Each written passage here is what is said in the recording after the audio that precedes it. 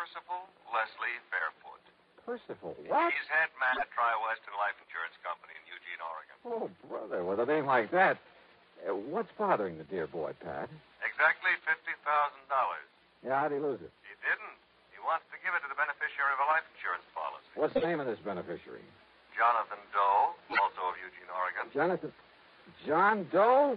That's Now, right. wait a minute. That's You right. sure this isn't a gag of some kind? Hardly. I have a photostat of the policy right here in front of me. Okay, Pat, I'll take your word for it. I also take it that Percy wants to hand over the money but can't find this John Doe. Right. But maybe you can. Expense account at my usual commission based on face value of the policy? Well, now, Johnny, we usually make that percentage deal on whatever you may be able to save the company. But in this case, you'll stretch a point and give it to me. I didn't say Okay, that. Pat, it's a deal. I'll be in touch. Johnny!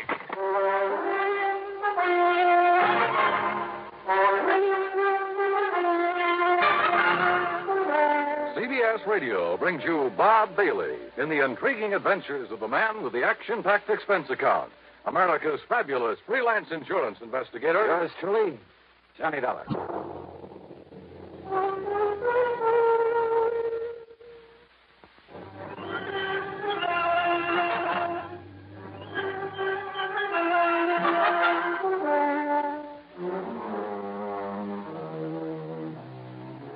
Expense account submitted by Special Investigator Johnny Dollar.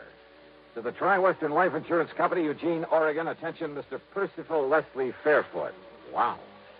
Following is an account of expenses incurred during my investigation of the really gone matter. Percy Fairfoot. And a missing beneficiary by the name of John Doe. Oh, well, it's a living. So in spite of the late hour, item 1 is $162.85 plane fare, Hartford to New York to Portland, Oregon. For some reason or other, I couldn't get to sleep during the cross-country flight. Of course, it may have had something to do with the good-looking redhead in the seat next to me. In any event, by the time we pulled into Portland a few minutes after 4 a.m., I was bushed. Then I had to wait some 4 hours for the local flight to Eugene. It was after 11 a.m. when I finally walked into the office of Tri-Western on Jefferson Street. I was tired, hungry, and in no mood to bandy words with anybody by the name of Percy. The office straight ahead, Mr. Dollar. Thanks. He's expecting you. Very anxious to see you. Oh, yeah, I'm sure. Well, come in, Dollar. Close the door and come in and sit down. You're Percival Leslie? Yeah, that's right. Call me Les. And come in, come in. Yeah, sure. Well, you look like you've been run through a ringer, Johnny. How about a little drink? Think that might help? No, thanks. Or is it because you've been nipping at the jug all the way out here? Oh, hardly. Of course, there was that redhead in the seat next to mine. Oh, yeah, those redheads, they'll do it to you every time. Good looking. Well, I told you I didn't get any sleep. Oh, baby, you're a man after my own heart. But now, listen. Did Pat McCracken tell you why I wanted to see you? Something about a missing beneficiary. Now, here's a story in a couple of nutshells or two. We got a lot of farms around here. Big ones, little ones, all kinds. A few years ago, Harvey Wakeman and his family came out here. That's Mrs. Wakeman and his 20-year-old son, Ben. It's Wakeman's policy that's involved? Just let me give it to you my own way. It'll save time. Huh? Yeah, shoot. Well, Wakeman used to be a professor at some agriculture college somewhere back east. When his doctor told him if he didn't stop teaching and retire, he'd die before his time, why, he came out here and bought this farm up this side of Coburg and went to work on it. He called that retiring? Oh, he did wonders with it. And when he died a few weeks ago... Wait a minute, Yeah? A wife and son? That's right. But he left the insurance to somebody by the name of... That's right, to a man named Jonathan Doe. Just who is this John Doe? Ask me, Johnny. He isn't. Well, what do you mean by that? You ask me, Jonathan Doe is dead. Now, he must have known old man Wakeman was leaving him this money, so why isn't he around to collect it? Yeah, I see. Tell me one thing, Les. What's that? How did Wakeman die? Sound asleep in his own bed in his own house. Nothing to be suspicious about, if that's what you meant. Okay. Now, let's get back to Jonathan Doe. Wakeman's best friend, Johnny. Had a farm just north of Wakeman's on a little side road. The way I understand it, Wakeman spent almost as much time this past year over at Jonathan's helping him out as he did on his own farm. His best friend? Yeah, that's why he left him the insurance money. After all, he left his widow and his boy his own farm worth 3 or 4 times that much. I see. But now my problem is I can't find Jonathan Doe. Well, he just disappeared? Just disappeared. When? About the same time Harvey Wakeman died, near as we can figure it. That was 3 months ago. What do the police think? Well, they decided the only thing we can do is wait. Maybe he'll show up again. But you ask me, Johnny. Yeah? That means wait for 7 years until he's legally presumed not to be alive, and then give the money to the secondary beneficiary. Legally presumed not to be alive. That's a funny way to put it. Well, that's the way Harvey Wakeman had me write it in his policy. But you know what it means, Johnny. Sure, the statute of limitations. When someone fails to show up for 7 years, the law presumes him to be deceased. But this company doesn't like that sort of stuff hanging over its head. So, Johnny, it's up to you. Either find this Jonathan Doe or, more likely, prove him dead. So how are you going to start? You know something? Yeah. Well, you've given me so much to go on. Right. That, Les, I haven't the least idea.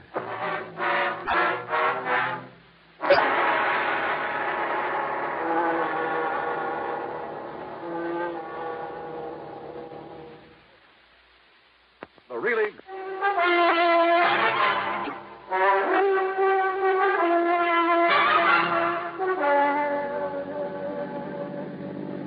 Expense account item 2, $50 deposit on a rental car after a big lunch at Les Fairford's expense.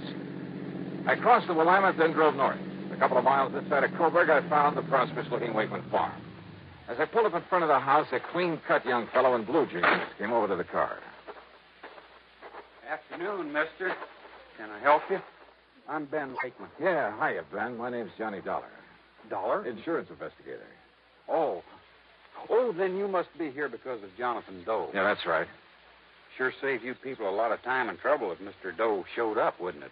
Any idea what might have happened to him, Ben? Me? Why, no, sir. Well, I have, Mr. Dollar. I could hear you through the window. I'm Mrs. Wakeman, and I have a couple of ideas about what happened to Oh, him. how do you do, Miss Wakeman? You know what I think? Well, now, Ma. I think Jonathan Doe was just so broken up over my husband's passing that he couldn't bear just staying around not being able to do anything about it. Ma, They were listen. the closest friends that ever lived, Harvey and Well, Jonathan Doe. tell me, Mrs. Pa Wakeman. spent more time with him, helping him, loaning him his implements. Well, maybe I he... guess our Alice Chalmers tractor is still over there. Ben? I know it is, Ma. And as soon as Mr. Waverly says it's All okay, right, all right. Yes, Pa spent more time with him lately than he did here. And with the shock of Pa's going, well, I just think he went away. Ma, I don't mean to argue with you, Ben, the more you say no, the more I believe it's true. You just know the best way to keep me thinking something is to say it isn't so. You're just like your father was. You said you had 2 ideas, Mrs. Wakeman. Well, of course, Mr. Dollar. Any reason why this Jonathan Doe wasn't just, well, murdered? Ma, please. Any reason you know of why somebody might have murdered him? Well, no, but just the same, it's a possibility, isn't it? What sort of a man was Jonathan Doe? Well, according to Pa. No, I mean in your own opinion. Well, you see, I just never did get around to meet him. Goodness knows I told Pa to invite him over here to Sunday dinner often enough. Ben? Sir? Well, that is, I never met him either. I offered to go over there with Pa a couple of times and maybe help him out, but... You want the truth, neither Ben nor I ever really saw his farm close up until they told us he'd disappeared. It wasn't that Pa kept us away from him. It's just... Well, who around here did know Jonathan Doe? Well, actually, well, I guess even we wouldn't have known about him if it hadn't been for Pa. That's true, Mr. Dollar. It's just that... Well, Kind of funny that they knew so little about Mr. Wakeman's closest friend and beneficiary of his insurance. But the more I questioned them, the more sure I became that they really didn't. More important, tired as I was, Mrs. Wakeman's constant jabbering nearly drove me off my rocker. So, after learning that the Eugene police had made what little investigation there was, I drove back to town, dropped in at headquarters. Well, you really should ought to talk to Sergeant Conroy, Mr. Dollar. He's the one really been out looking for that Jonathan Doe. John Doe, ain't that a laugh? Yeah. Well, is Conroy around here now? It's his afternoon off. I don't know where you'd find him. He'll be on duty 8 a.m. in the morning, though. Okay, thanks. I'll catch him then. Sure. I spent the rest of the afternoon contacting everybody I could think of who might have had some contact with Jonathan Doe. At the post office, I learned the delivery man had only seen him at a distance, driving Wakeman's tractor across the field. None of the merchants remembered his having ever come in. I drove out into the country again, talked with other farmers living nearby. None of them knew anything about him, nor had ever seen his face. I drove to his farm, went over the place with a fine-tooth comb. Result? Nothing. Except, perhaps, that it was obvious he'd never owned a car nor any livestock, nor many of the usual agricultural implements either. As a matter of fact, the Alice Chalmers Mrs. Wakeman mentioned was the only motorized piece of... Wait a minute. No car. I went back to Eugene again, checked with ticket offices, bus, plane, and railroad. Nothing. I began to wonder if this John Doe ever existed. But then at City Hall, in the Hall of Records, I had that idea knocked right out of my head. Well, here are the records, Mr. Dollar. All in order. Now, look, tell me this. Did you ever see and talk to this man? Well, no. Well, who in this office might have talked to him? Well, I would have. But, you see... Hey, now, wait a minute. Where's the signature on these? Well, you see, they were all signed by Mr. Waverly. Waverly? Well, that's lawyer John Waverly had his power of attorney. Where'll I find him? Well, I understand he went up to Portland this afternoon. Oh, son of a gun. Somebody around this town must have known this Jonathan Doe, must have seen him somewhere, sometime. Well, of course, Mr. Dollar. All right, who?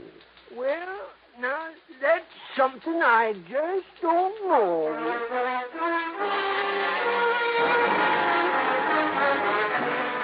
It was late, and I was beat, so I grabbed dinner in a room at the Barclay. That's item 3, 1170, and spent the next 9 hours getting some much-needed sleep. Item 4, first thing in the morning, $1.85 for breakfast. Then I barged on over to police headquarters again. Sergeant Conroy was cooperative enough, but not very helpful, if you know what I mean. Well, you've learned just about as much about Jonathan Doe in one afternoon as I have in 3 months. Yeah, but, Sergeant, it just doesn't make sense that no one, not one, around here is... Well... If only I didn't know young Ben so well. Man? You've seen him? Chip off the old block. Just as hard-working, just as honest as his father was. Well, what about him? Well, anybody else but him, I'd have locked him up first and asked the questions later. What are you talking about? Speaking of that, you ever get so many answers to questions you didn't ask as when Mrs. Wakeman started Wait a minute, acting listen, away? Conroy. Nice enough woman, I guess. I always did feel sorry for Mr. Wakeman having that mouth of hers around all the time. Wait a minute, will you? What do you mean about young Ben? The insurance, What? Secondary beneficiary, you know. It's Ben who gets that money if Jonathan Doe never shows up? That's right. Well, at least that's... You're sure of that? Well, that's what I understood from Les Fairfoot. He's the... Yeah, I know who he is. But why he didn't tell me that?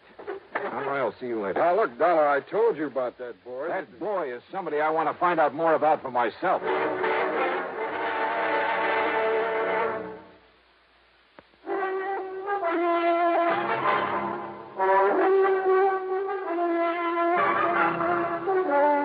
Expense account item 5, 10 cents for a telephone call to Les Fairfoot. Johnny, you're not trying to tell me Ben could have killed Jonathan Doe to get that $50,000 7 years from now? Didn't he?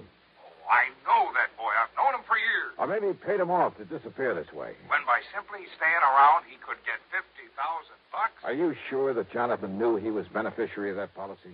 Well, I'd certainly imagine old man Wakeman would have told him so. Wakeman never say he did?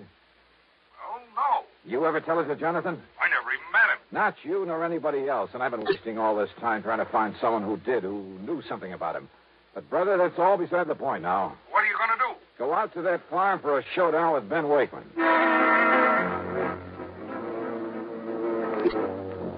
Showdown? I'm afraid I kind of made a fool of myself trying to trick that boy into confessing that he disposed of Jonathan Doe. He had an answer for everything. But I mean a straightforward, honest, eye-to-eye answer.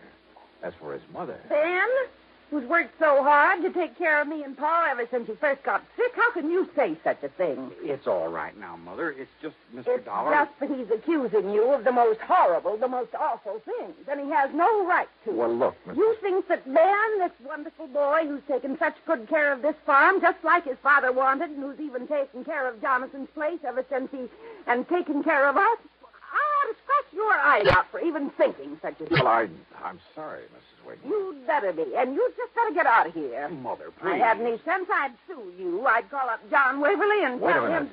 Waverly? That's right. Lawyer Waverly. He was Dad's attorney, Mr. Dollar. Your father's, too?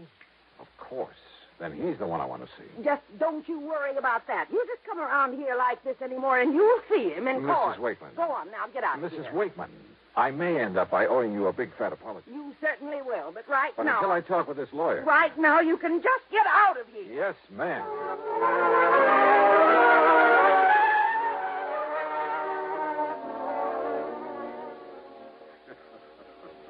Well, I can't say that you were very wise, Mr. Dollar, trying to, shall we say, cross swords with Mrs. Wakeman. You see, she was one of the reasons Harvey Wakeman spent so much time on the farm of Jonathan Doe. Just to get some peace and quiet. Yeah? Now, Mr. Waverly, let's stop beating around the bush. Are you going to tell me something about this John Doe? No. No. You're the one person I found. You had his power of attorney. You're the one person who must have seen him, must have known him. No, Mr. Dollar. No, what? What are you talking about? Did you see Wakeman's insurance policy? I know about it, naturally. First beneficiary, Jonathan Doe. Right. The money to go to the second beneficiary. That's Ben Wakeman. Yes. At such time as Jonathan Doe legally is presumed not to be alive. Sure, when the statute of limitations runs out at the end of 7 years. But it's kind of a screwy way to put it. I had him put it that way. Huh? To have said until such time as Jonathan Doe legally is presumed deceased would have meant nothing. What? That's right. For the simple reason that he was never alive. Huh? Ben is a young man. His father loved him very dearly. The boy meant everything to him. Mr. Waverly. Wakeman knew he didn't have long to live. He arranged it so that his farm and the profits from it would pass to his widow and his son. Well, of course. But he wanted to do more for the boy after Ben had really reached maturity. And do it, incidentally, without seeming to slight his widow. So, by inventing this Jonathan Doe, putting the other farm in Jonathan's name, all of it completely legal, by the way. I attended to that myself. It means the 50,000 can't possibly go to Ben while he's still a kid. Exactly. Nor could his widow, and she's not the most level-headed woman in the world. Nor could she possibly upset the whole plan. And the other farm? I can show you papers in my files that will turn that over to Ben when he receives the insurance. Well, I will be a monkey's. Then this Jonathan was the real McCoy. A real John Doe. In the true legal sense. The fictitious name of a completely non-existent person. But for such a sound, logical, for such a good reason, Mr. Dollar, that I... Tell me. Yeah? Don't you agree it's best if neither Ben nor his mother find out about this until, say... until about 7 years from now? Yeah. Sure.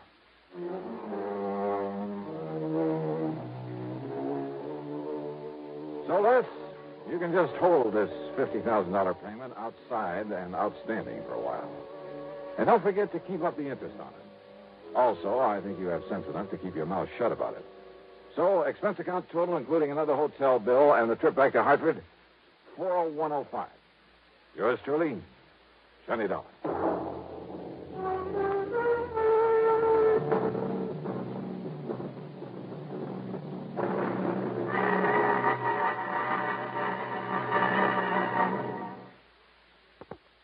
Now, here is our star to tell you about next week's story. Next week, a very clever device to cover a murder.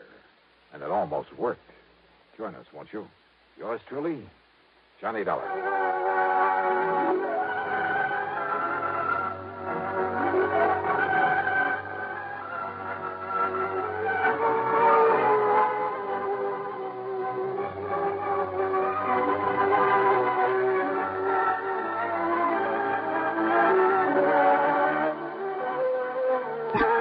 Yours truly, Johnny Dollar, starring Bob Bailey, originates in Hollywood and is written, produced, and directed by Jack Johnstone.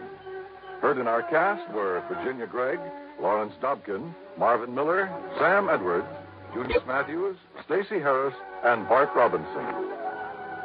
Be sure to join us next week, same time and station, for another exciting story of yours truly, Johnny Dollar.